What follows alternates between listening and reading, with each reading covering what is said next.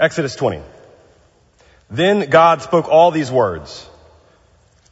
I am the Lord your God, who has brought you out of the land of Egypt, out of the house of slavery. You shall have no other gods before me. You shall not make for yourself an idol, whether in the form of anything that's in the heaven above, or that's on the earth below, or that's in the waters under the earth. You shall not bow down to them or worship them, for I, the Lord your God, am a jealous God, punishing children for the iniquities of parents to the third and fourth generation of those who reject me, but showing steadfast love to the 1,000th generation of those who love me and keep my commandments. You shall not make wrongful use of the name of the Lord your God, for the Lord will not acquit anyone who misuses his name. Here we go. Remember the Sabbath day and keep it holy. 6 days you shall labor and do all your work, but the seventh day is the Sabbath to the Lord your God. You shall not do any work, you, your son or your daughter, your male or your female servant, your livestock, or the immigrant resident in your towns. For in 6 days the Lord made heaven and earth, the sea and all that's in them, but rested on the seventh day. Therefore, the Lord blessed the Sabbath day and consecrated it. Now you can turn to Deuteronomy 5. We'll start at verse 12. Observe the Sabbath day and keep it holy. This should sound familiar. As the Lord your God commanded you. 6 days you shall labor and do all your work, but the seventh day is a Sabbath to the Lord your God. You shall not do any work. Again, you, your son, your daughter, your male, your female servant, your ox or your donkey, they get a mention, or any of your livestock, or the immigrant in your towns, so that your male and female servants may rest as well as you. Remember that you were a slave in the land of Egypt, and the Lord brought you out from there with a mighty hand and an outstretched arm. Therefore, the Lord your God commanded you to keep the Sabbath. This is the word of the Lord, and thanks be to God. Friends, I get to introduce you to, or reintroduce you to, a good friend of mine who is back in town today. Back in town, he and his family for a couple of weeks now. You may remember Harlan Redmond from like the summer, kind of middle of the summer. You were here with us last time. Harlan is a native of New Orleans, which means the best kind of people. We met at a prayer breakfast over in the Paseo about a year and a half ago or so, and immediately hit it off. To my sadness, found out also that you were only here for a couple more months, and then you and your family were heading to Princeton Seminary. So Harlan has, for the last decade or so, been giving leadership to Harambe Ministries, which is in Northwest Pasadena, and concluded that long vocation of work, and then has been called into seminary at Princeton. So they've been there for about a semester, and you survived your first semester. Now, your family's here with us as well, wife and 2 kids, your spouse back in the back, finishing up when with your PhD? June. Okay. In clinical psychology? Research psychology. So you can continue to pray for both of them as they finish out their schooling. They've also got a 10-month-old and a 2-year-old. So life's pretty chill for this family. When I heard that Harlan and his family would be back in town over a holiday and over the new year, I asked if he would come share with us a word of things that he's been studying and learning in his own life around this idea of Sabbath. And through a couple of phone calls, made it happen. And so I'm really, really glad that he's here with us today. Harlan, come on up and share with us a little bit. At the end, you're going to preach for a little bit, and then you're going to invite me up, and we're going to have a little conversation about, what all this might mean for us in our own lives and in the life of community. So, can you please welcome with me Harlan? Thank you. Thanks, man. Enjoy. FBC. I feel like I brought in a little bit of colder weather from New Jersey, huh? I don't see the Hawaiian shirts and flip-flops this morning. Sorry about that. It's a privilege to be back in Pasadena. Pastor Jay, we talked about me coming and speaking on the Sabbath. And I said, I'm going to work all week on this sermon. And he said, well, you can't preach on the Sabbath if you don't take a Sabbath. So then I said, well, I'm going to just rest. So if I bombed this morning, it's all Pastor Jay's fault. Just to let you guys know. Like Pastor Jay said, it's a huge season of transition. My wife and I, hopefully all of our studies will come to a conclusion here soon because we're at the end of our money, so to speak. Thank you, Fuller. But it's been a blessing to be able to study a seminary. You know, I was raised Southern Baptist. In the last few years I've been Presbyterian. But you know what they say about a Southern Baptist preacher? Whenever he looks at his watch, it means absolutely nothing. Absolutely nothing. But I know it's some football games on today, and your team may or may not be sitting at home watching it. So I won't keep you too long. I know some of you decided to take your Sabbath today because of football, but we're going to talk about that. Let me open up with just a brief word of prayer before we dive in to the sermon. Father God, thank you for the opportunity to grow, to learn, to commune and fellowship with others, Father God. These are the people that you've assembled to do life together, to be the embodiment of your word, to be your hands and feet in this city, this nation. And we pray that we commit ourselves to doing just that. In Jesus' name, amen. As Pastor Jay pointed out, in the book of Exodus, I'm going to start at chapter 20, verse 2. It reads, I am the Lord your God who brought you out of the land of Egypt, out of the house of slavery. You should have no other gods before me. This passage of scripture is important to know because it is an address of remembrance that the children of Israel would understand. You see, before they were set free from 400 years of captivity, there was no such thing as serving one God. During that time, people served multiple gods, and so God addresses them by saying, I am the Lord your God who brought you out of Egypt, reminding them that I am the Most High God, who did only what a God that is higher than all other gods can do. Yes, I am that God. I am the God who heard your cries and remembered my promise to your ancestor Abraham. I am the Most High God who keeps his promises and delivers. This is a salvation story right here in the Old Testament. God reaches out and initiates a relationship with the descendants of Abraham.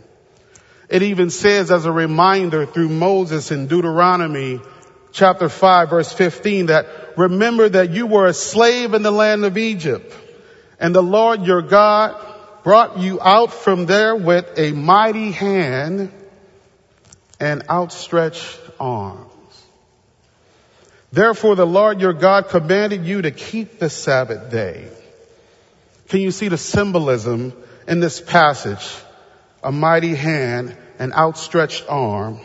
Again, the Most High God is initiating the reconciliation process of bringing the children of Israel, even us, back to Him.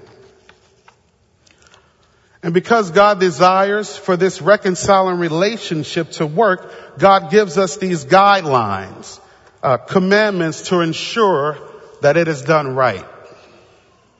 Now, many of us who are married, all my married folks, raise your hand.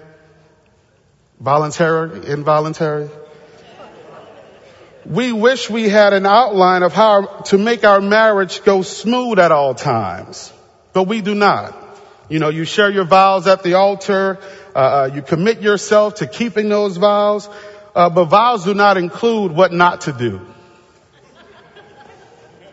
Now, some of you, if you could have scripted it, knowing what you know now, you may be 5 years in and you would have said, I could have put in those vows, not to leave the toilet seat up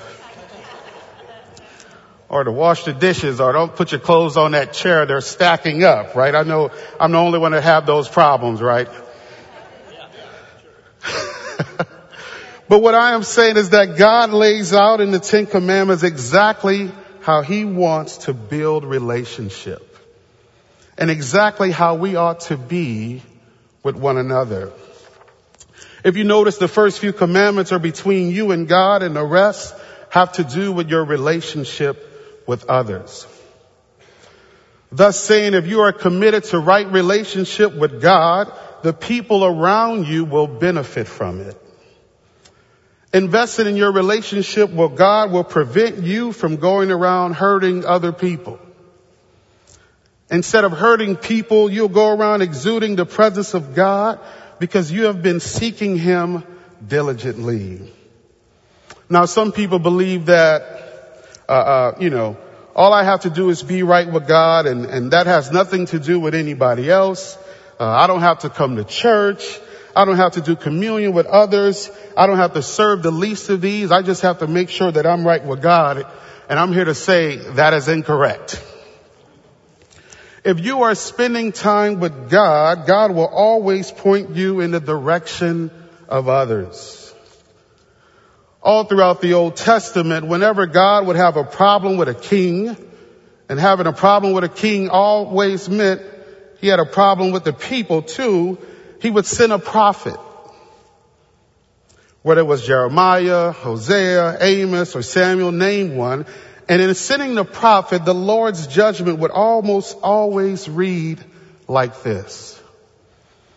You have turned away from God. You have worshiped false idols. And you have neglected the poor.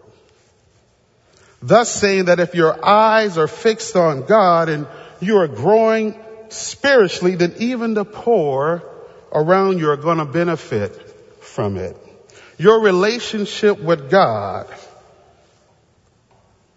impacts others. And so God sets up a rubric for this right relationship. And at the anchor of it all is the Sabbath. The Sabbath is a time of rest, but it's also a time of relationship. Relationship building with God. And there will come a time when others will know that you've been spending time with God because it'll show. I'm reminded of, this being the beginning of the year. A lot of people are recommitting themselves to a gym relationship. The gym is packed around this time of the year. But the interesting thing is, if you commit yourself and you stick to it, you don't have to tell people you've been hitting the gym. People will start to see it. Ted gave me a compliment this morning. I was losing weight. I haven't been hitting the gym that hard, Ted, but thanks for being generous. But if you stick to that relationship and hitting the gym, I'm using that as a metaphor here. You also inspire others. I said, man, he can do all those sit-ups. Maybe I need to start just going for a walk today. We've all experienced that couple who've been together so long. And they've committed to each other, invest in each other. They take their date days seriously. And after a while, they begin to look like each other. The X-strands come to mind. It's not just the glasses, right? They've been putting in the work. They can finish each other's sentences and read each other's mind. That is the exact relationship that God desires from us. But we have to see just how important it is to make Sabbath a time for God. It's a time not only for self-renewal, but for God to be renewed within us. I should have got an amen right there. Amen. Time to You know what they say, if you don't hear enough amens, I just keep going until I get one. So I know some of you got to get to this football game. I'm trying to be. Amen. I know I can count on Ted for that one. Further on in the book of Exodus, Moses began to pitch a tent. It's called the tent of meeting.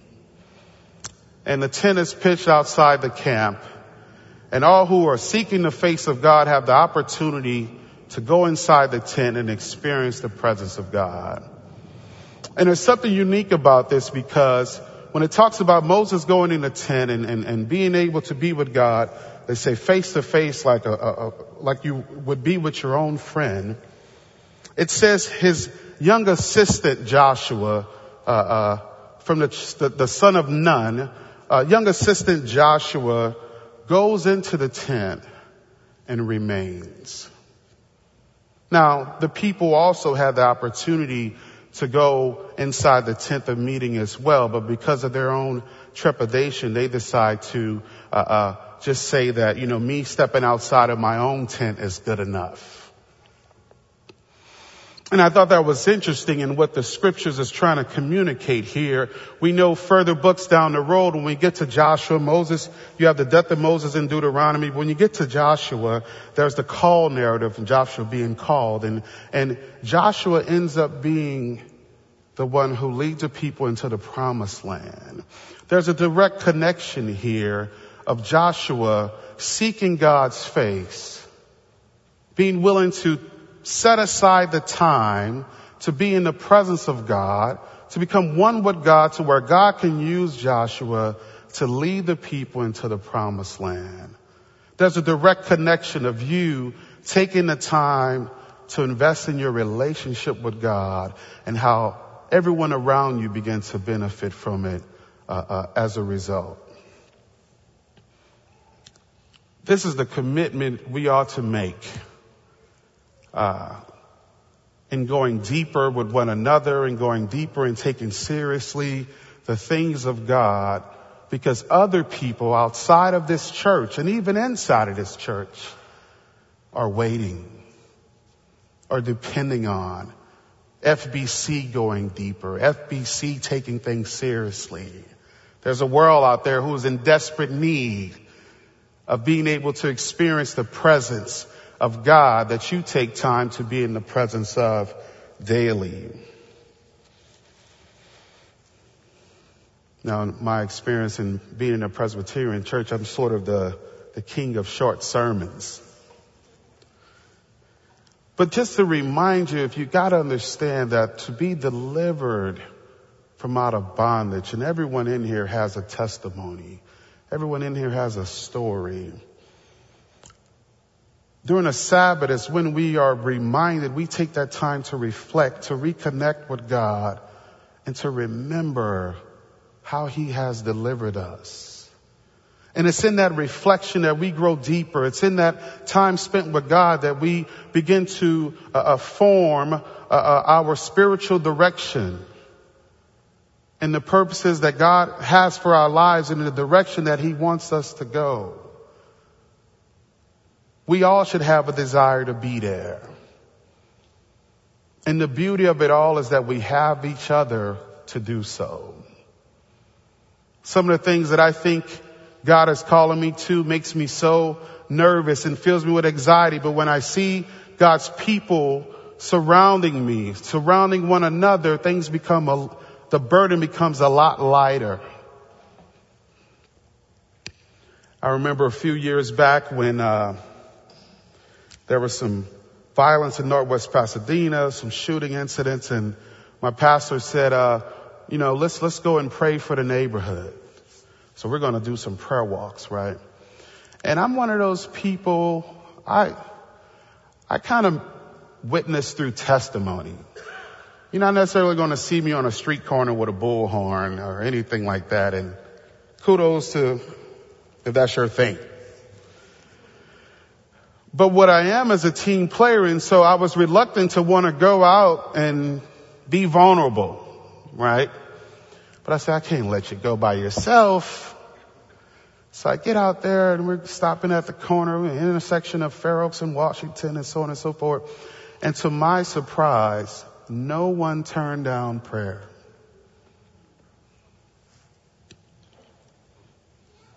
And I mean, we crossed into Kings Village and there's some suspicious looking folks. And I just looked over to them and I said, praying for you guys. And they scattered like roaches. And I said, that's community policing. Pasadena owed me one for that one. We have this opportunity, this is 2019, to grow deeper, to take serious the things of God, to reserve the Sabbath, not only for ourselves, but so others benefit from it.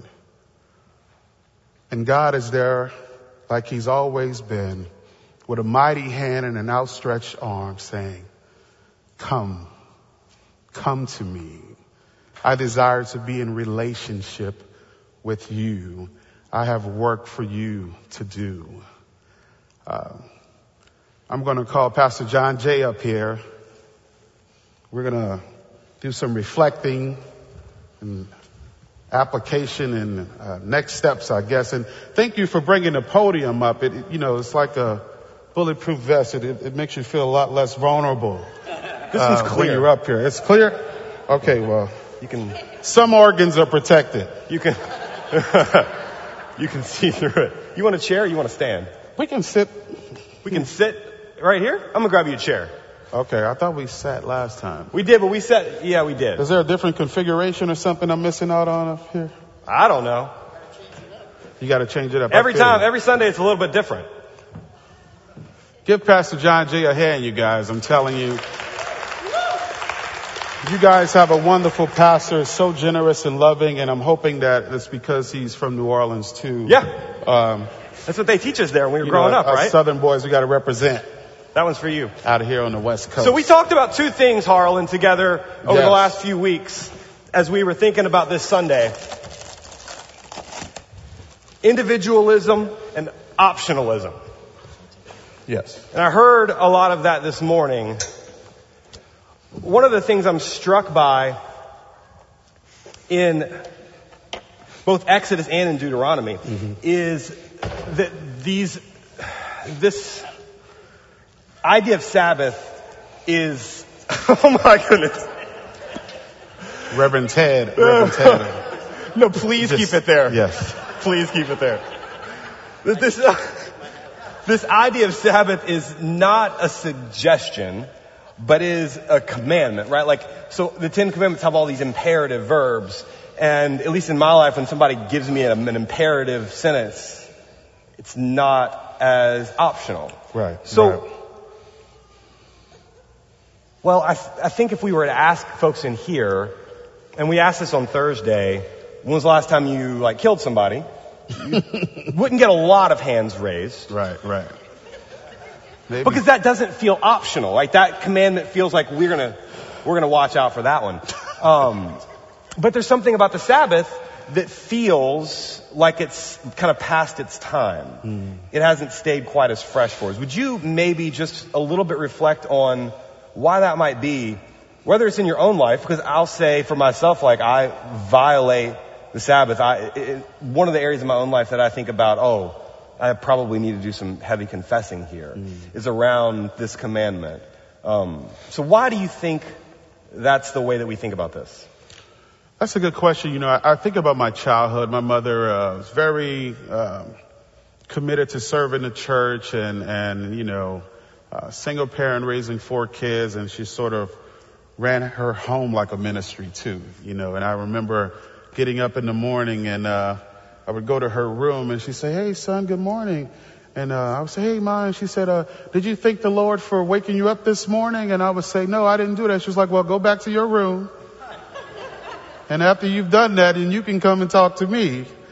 And I think that for some reason, we get past a point where we think that God isn't present, right? And like my mom is not there to tell me every morning to go back to my room and do the due diligence. after a while, things become optional to us.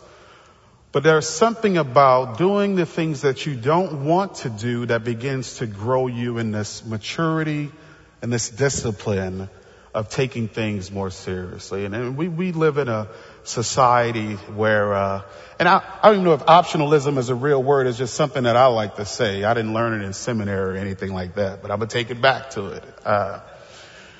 But it wears on that aspect of being committed and serious about those commandments, these things that aren't optional that God has called us to do. When was the last time you sinned with the Sabbath? Oh, there was a time. Well, thanks, John. Or what does the Sabbath mean for you? We could ask it in the positive No, I'll direction. answer the first one. There was a time I said, God, I actually feel like I'm closer to loving my enemies than keeping the Sabbath. And some of you be like, no, I'm not there yet, So it was really, I was inspired by your story of however long you've been doing it. But I was like, man, if John can do it, see, it's just like going to the gym, right? John looking all healthy up here, keeping the Sabbath. I'm like, I need to start That's keeping just the one Sabbath. salad a week. One salad? Okay. We're going to have to All it raise that to 3. We're going to raise that to 3 salads. So being in school, so I actually, and we'll talk about this next week in the sermon, really in seminary is when my family, Corey and I, really started taking seriously the idea of Sabbath. Up until that point, we had been decently privileged to have seasons of rest between undergrad, when undergrad's just like 4 years of Sabbath, and and kind of those early years of marriage and kind of that different sort of slow pace. But seminary really cranked it up for us in a really intense way. And so we sort of made some promises to each other around Sabbath. Has that been, I know that you and your whole family, y'all were working your tails off when you were here in Pasadena. Like when I first met you, I could kind of feel the exhaustion emanating off. And a lot of those early conversations were around you being really excited about a shift in pace and energy. Has being in school offered you that, kind of being in the world in a different speed, or has that pace actually been deeper inside of you and harder to break? Does that question make sense? I think environment plays a huge part in our transition to Princeton. It's an old town and things are a lot slower. I'm kind of not gelling with the fact it doesn't have a good Chinese restaurant, but slowly getting over that. But so I've had way more time than I could even imagine to spend with my family, my wife, and just playing with the boys. My 10-month-old, you get to see Dietrich. He's a lot heavier than my oldest boy. So my oldest boy, he's kind of the vegetarian in the family, and Dietrich is me. And so one of the things I do, I get out, come home from school, and I just love to sit on the couch with him. And some of you know babies have like this inner thigh fat. It's really like a stress ball. Anybody got any infant kids? It's really a stress ball. You probably didn't notice. So, thank you. You're welcome. And For you who? sit there and just pinch on that fat and all your, Oh, it's a stress ball for you. the burdens of your heart just roll away, Don't do that with other people's kids. No. I mean, ask for permission. That'd be strange. But with your own kids, that baby fat it was meant for adults to be like, you know what? You've been crying and pooping all day. I'm just going to relax, with this stress ball thing. So, Princeton has really added to our lives in that way. And to sometimes, California, and sometimes church culture, the individualism that we have in our society, people actually applaud burnout. Right? I come to you and I say, oh, I'm doing this, I'm doing that, I'm doing that. People are like, isn't that uniquely American? I mean, he's so great. And it's like, I'm about to pass out. Patriotic even. Right. And, To burn out. but we miss that opportunity to, the cliche, stop and smell the roses, but also to stop and see other people as they matter to God and matter to us. And so that's been a blessing I love the way down. you said that about your children. Mm-hmm. There is, so Sabbath feels very unnatural for me. And let's just show of hands. Who in here, Sabbath feels like a very strange, like pace in life? Just let's be so brave. Or one that you couldn't imagine actually like holding on to. When I first started trying to practice this, there's this thing called Sunday neurosis that kind of could also be called Sabbath neurosis. And they found that, there were folks who were going into kind of like short-term bursts of depression on Sundays when all the businesses would close down and everybody had to slow down because people were used to going so fast. And they were exhibiting these like physical symptoms of being ill from having to stop. And hearing that there's something about your children that reminds you that life doesn't have to be at this pace. Mm-hmm. It reminds me that being this busy is actually not the way we were built. Right. So Exodus and Deuteronomy give us two different understandings of why we keep Sabbath. One is creation and one is what you call deliverance and liberation. We were created in such a way that our most natural, God-given, like that we might say in the New Testament way, being in the kingdom of heaven is to honor this kind of pace in the world of not always hustling and burning out. But we all a ton of us in here just raised our hands to say our natural way of being is in a hurry. And Sabbath is very foreign to us. I don't all the way know how we got to this point where what is most natural, what is most human is the thing we've been unable to hold on to, that sort of primal blessing of God. For instance, they've even like done studies to show that, like in zoos, they have to put animals away 1 day in 7 because they just need a rest from even being out and on. There is this natural rhythm built into the world that says we don't have to live at this pace all the time. Which means that the other answer for Sabbath is this liberation. There's gotta be something that has us. We call it sin, we could call it the evil one, we could call it all kind of things, our broken condition, our death patterns and death spirals that keep us in an unnatural state. That keep us broken and breaking all the time. So I'm just going to ask this question, and I'm curious, in your own time, both in Northwest Pasadena and now in school, where is Pharaoh now? What is that force that is holding us? Why did we all just raise our hands when I asked the question about Sabbath being difficult and unnatural? I guess it's,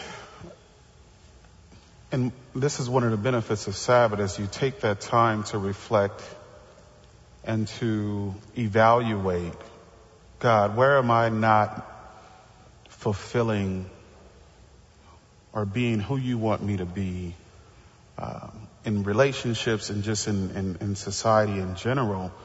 Without that, what other metric do you have to gauge whether or not you're out of sync? Mm-hmm. Right now, we know from the analogy that I use of hitting a gym, we can tell who's not hitting the gym. You get what I'm saying? But sometimes because of the culture of church, you can kind of fake it till you make it. Is that the saying goes? But then you can only do that for so long, because there comes a time where you're really going to need to know God, right? Because life happens, right? Tragedy strikes, all sort of things. And that's that, seeing the Sabbath as this preemptive measure to brace for impact. So God, prepare me for this journey. Without it, you're just taking all of the blows that life throws at you, and it can be devastating for people. Mm-hmm. The other thing that you talked about was relationship. This kind of marriage metaphor, God covenants with us. So maybe it's not as good to ask you. Maybe it would be better to ask your wife how you've been doing with Sabbath. I know that's true for me. And actually the staff here at the church have gotten really good at calling me on this. Like when I've said to them, like, I'm going to be off for today, I need to take a rest. And then I'll text one of them and ask a question, and they will often not answer the question. They'll just tell me to go back to Sabbath. You got an auto reply for John on that day? Like, go back to Sabbath.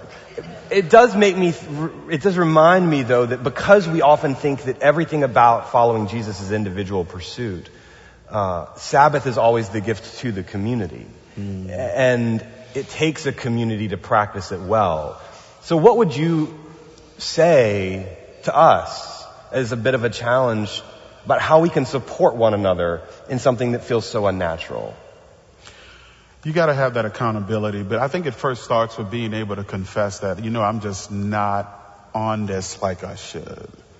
And other people feeling that responsibility to team up to say, okay, I'll be that person to make sure you're taking that time out for God, for yourself. And you want that for one another, so that we are a pillar for each other.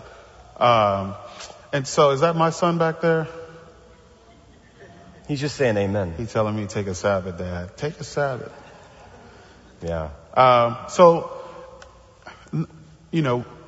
We've been called to grow as a body of Christ together, and those difficult things that we don't want to do that absolutely need to be done in order for us to reach a level of maturity in our faith. I always think about, young people.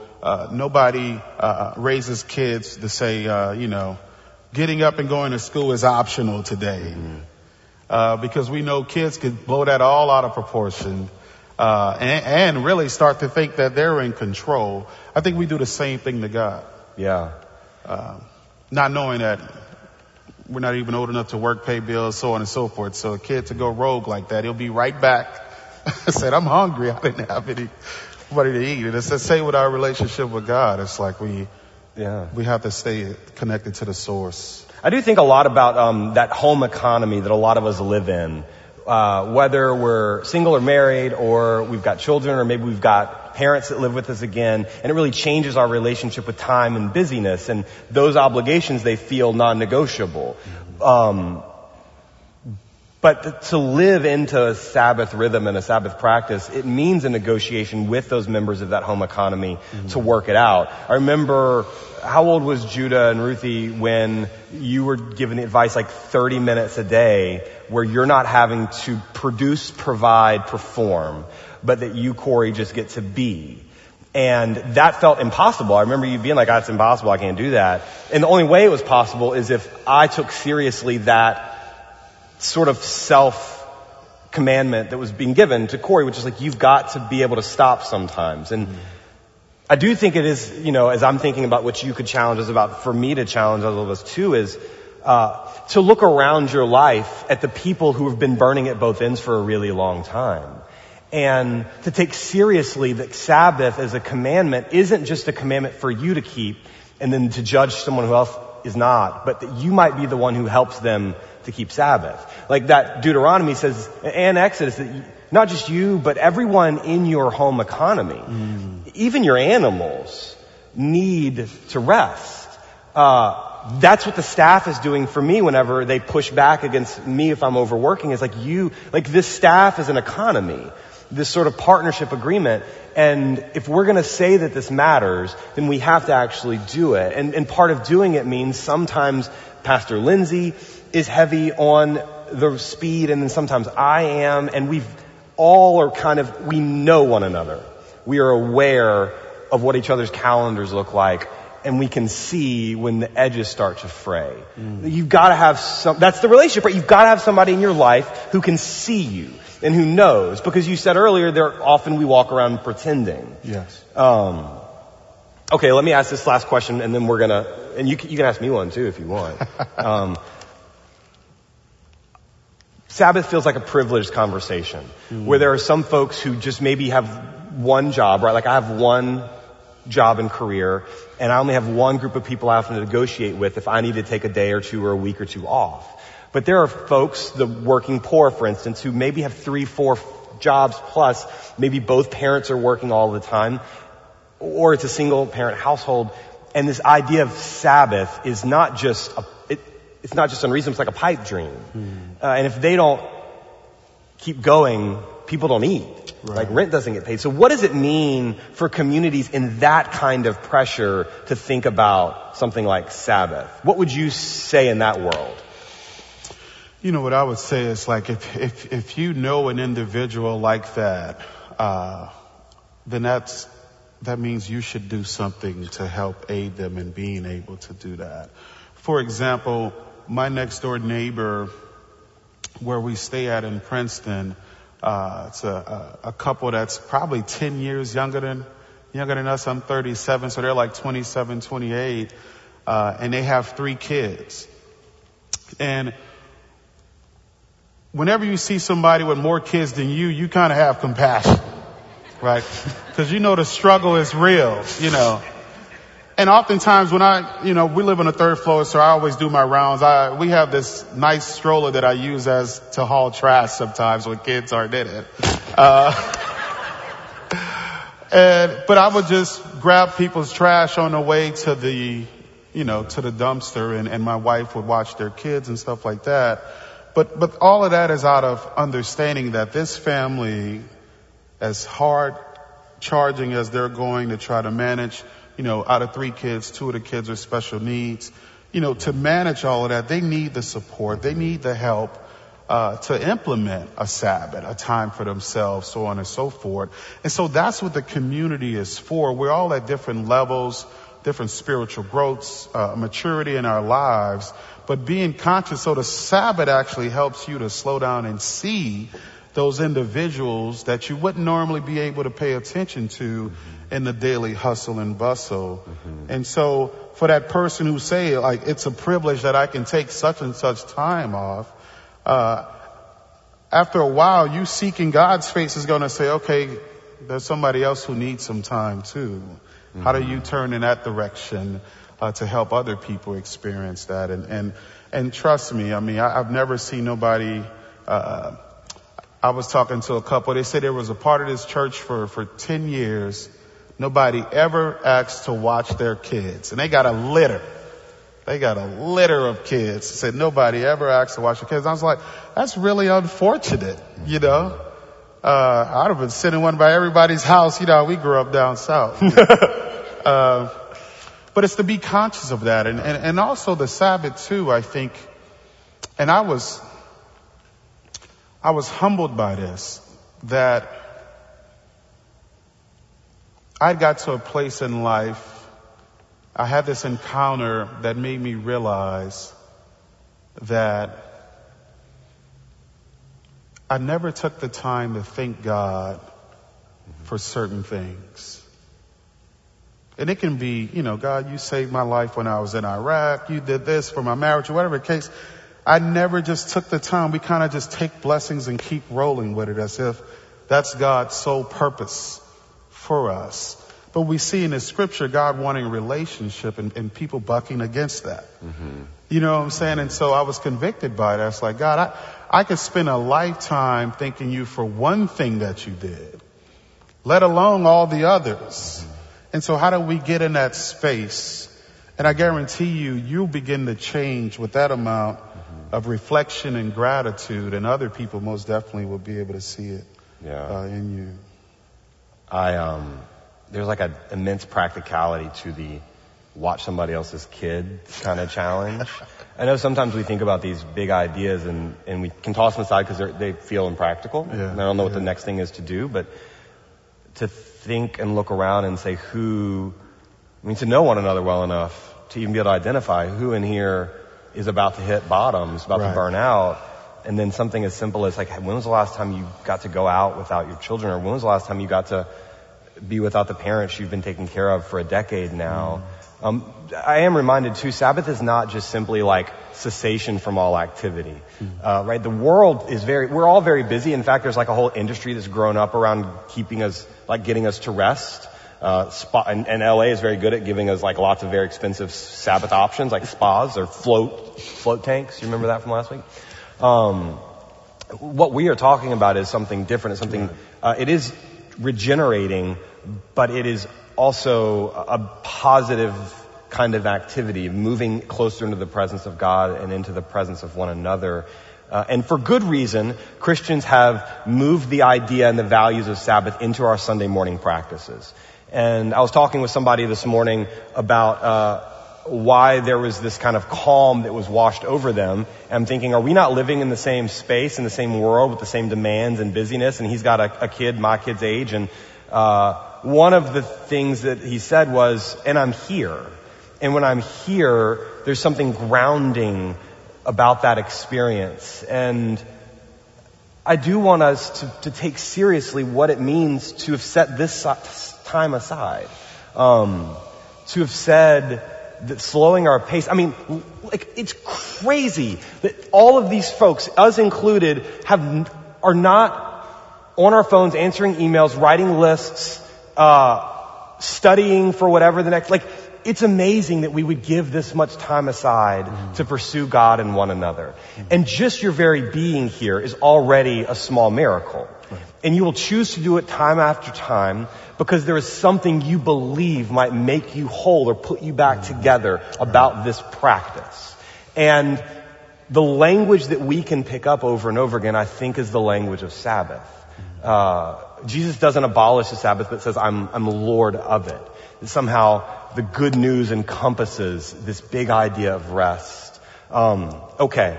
Well, can I pray for us? Yes, and sir. for you, especially as you head back to school and as your family, I mean, with 2 young kids, that you would be able to hold one another accountable, as Harlan said, for rest and for deep reflection of the gifts of your life and the stress balls of your own children's inner thighs. Yeah, and pray my kids sleep on the flight back. I almost needed a Sabbath from that. Right? Young parents, it's like Sabbath is just that every 2 hours and the kid sleeps for 10 more minutes. And then you're up again. Church, let's pray together.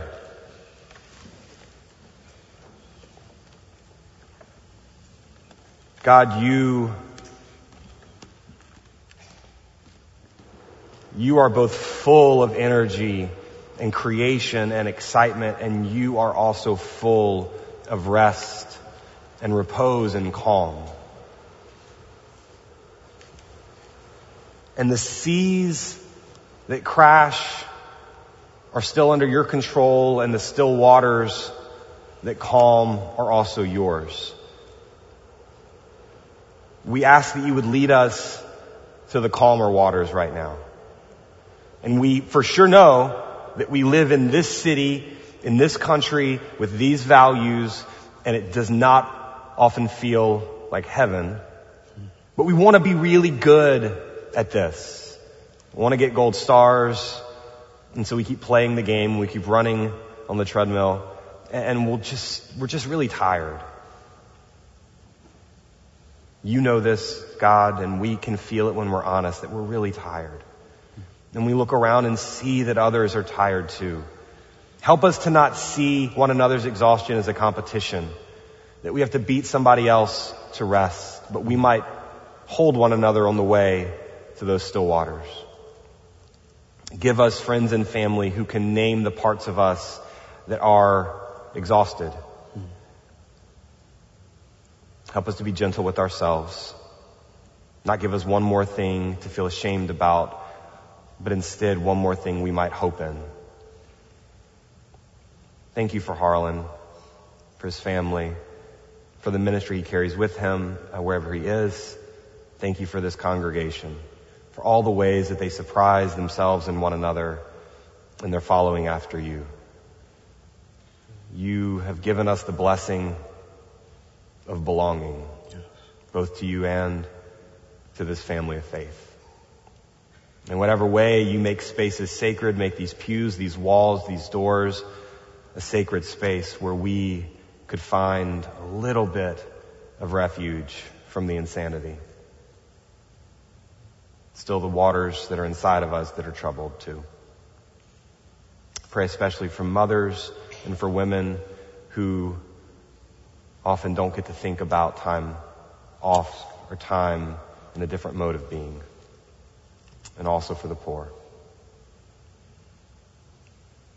In all of this we are grateful, God. And especially grateful for Christ, who keeps Sabbath unlike any of us, even unto the grave, and shows us what new life looks like on the other side. So raise us in body, heart, and mind In Jesus' name, amen. Amen.